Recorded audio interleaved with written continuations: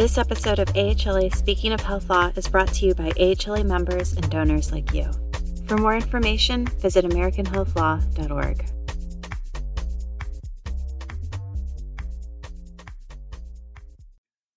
Hi, I'm Norm Tabler with this month's edition of The Lighter Side of Health Law, the $15 million leap. There's a persistent myth that really smart people lack practicality. That's the basis of the absent-minded professor stereotype. Well, the myth has been given further fuel by Harvard's recent run-in with its insurance company. As everyone has known for years, and that includes Harvard's insurance companies, Harvard has been sued over its admission policy of taking race into consideration.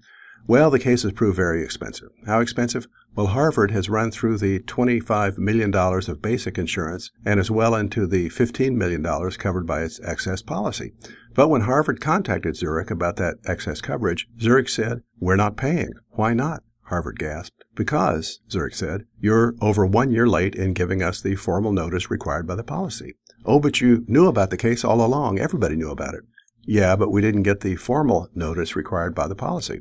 And the court ruled in favor of Zurich, citing the clear and unambiguous language of the policy. Call it a $15 million late fee. The case is Harvard versus Zurich, District of Massachusetts. Why we'll always need lawyers? Here's a case proving yet again that we'll always need lawyers. Why? Because even the most straightforward-looking situation can be full of legal issues. Philip S. Formes operated a network of nursing homes in the Miami area. In a sprawling healthcare fraud case in 2019, he was convicted on 20 federal counts. But in January 2021, on his way out the door, then President Trump commuted the sentence. So Philip is now home free, right? Wrong. When the jury convicted him on 20 counts, they failed to reach a verdict on 6 counts. Now federal prosecutors say they will retry Philip on those 6 counts. Can they do that? That's why we need lawyers. Prosecutors and defense lawyers will duke it out before the 11th Circuit. A truly unfortunate analogy. When Pennsylvania dentist Paulina Zunino sued Sentinel Insurance Company seeking business interruption coverage for losses during COVID, she thought she had the perfect analogy to win. Post-it notes. The COVID virus is like Post-it notes, she argued. The virus sticks to the surfaces of my dental office and everything in it, so it causes real physical damage that interrupted my business. Was the judge impressed? Well, in a word, no.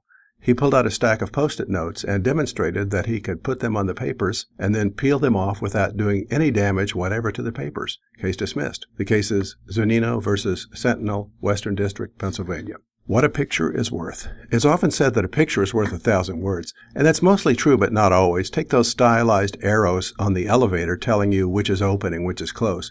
They're harder to interpret than the words open and close, but I digress. Here's a case saying a picture is worth $5,000. That may not sound like much, but there were 46,500 of those pictures. When truck drivers came to the rail yard to pick up or drop off loads, BNSF Railway secretly scanned their fingerprints for ID purposes. Doing that without the truck driver's consent violated the Illinois Biometric Information Privacy Act, which prescribes a penalty of $5,000 per violation. So all told, these pictures are worth $2.28 million.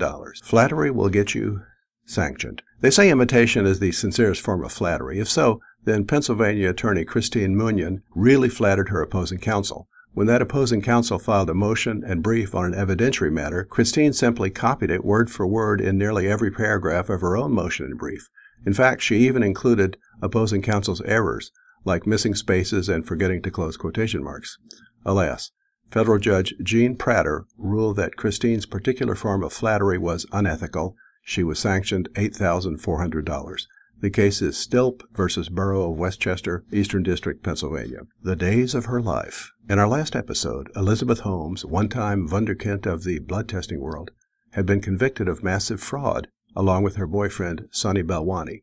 But help seemed to be at hand when a prosecution witness told Billy, her new boyfriend, how bad he felt about his testimony. Elizabeth moved for a new trial, but alas, the witness said he had testified truthfully, and the judge denied the motion. Now the feds propose 15 years in prison, given the massive scale of the fraud. But Elizabeth says that's mean, and instead of prison time, she should be grounded. That's right, grounded, required to stay home. I understand that Elizabeth is willing to limit screen time if that will help avoid prison. Is a golf cart an automobile? Did you ever wonder if a golf cart is an automobile? Why would I wonder that, you're wondering? Well, you would wonder that if you were driving a golf cart when you injured someone. You'd wonder whether your auto insurance covered the incident. Of course, the answer to the question depends on the language of your policy, but even a detailed definition of what vehicles are covered might leave some room for doubt. In Geico versus Gonzalez, the 11th Circuit ruled that a golf cart is a, quote, auto, because auto was defined in the policy as a, quote, private passenger auto, because it was a, quote, four-wheeled, privately owned passenger vehicle. The court was influenced by the fact that the incident occurred in Florida, where it's legal to drive carts on public roads. If it had been New York, where it's illegal, the result would probably have been different. A full-service assistant.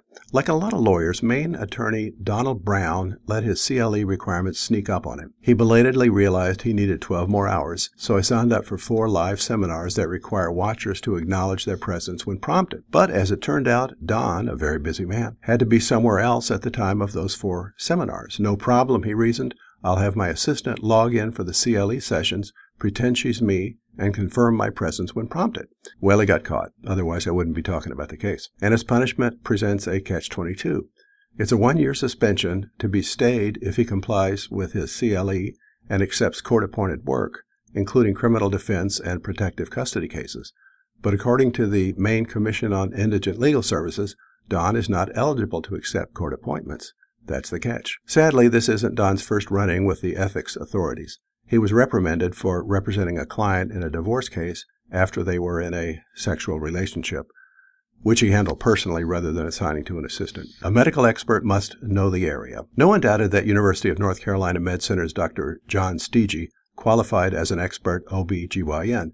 Nevertheless, the court rejected his opinion in Mary Jackson's lawsuit alleging her deceased daughter was the victim of a botched hysterectomy. Why? Because Dr. Stege didn't know the area. Not the area of practice, but the geographic area. He wasn't familiar with the OB/GYN standards and practices in Kingsport, Tennessee, where Mary's daughter was treated, and he didn't make any effort to acquaint himself with those standards before writing his opinion.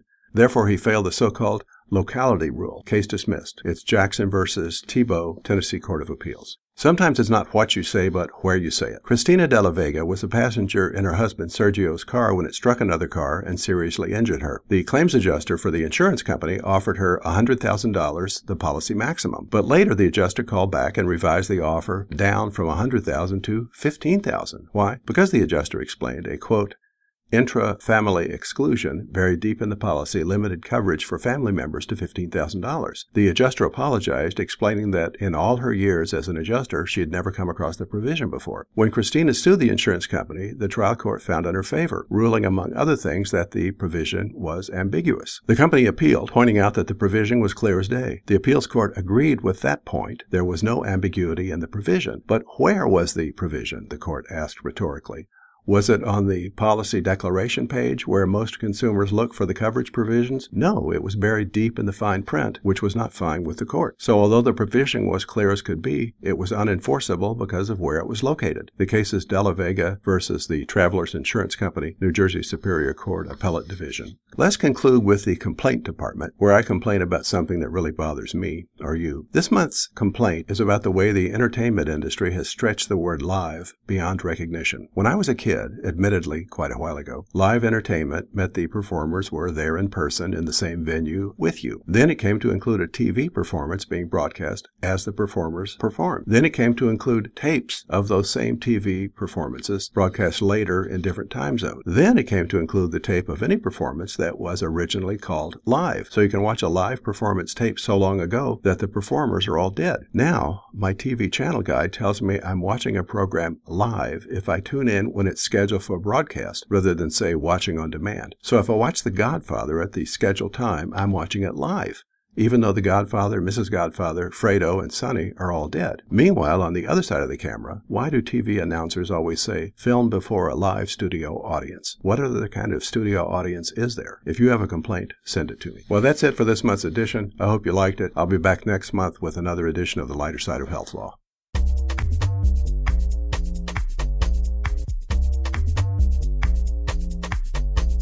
Thank you for listening. If you enjoyed this episode, be sure to subscribe to AHLA Speaking of Health Law wherever you get your podcasts.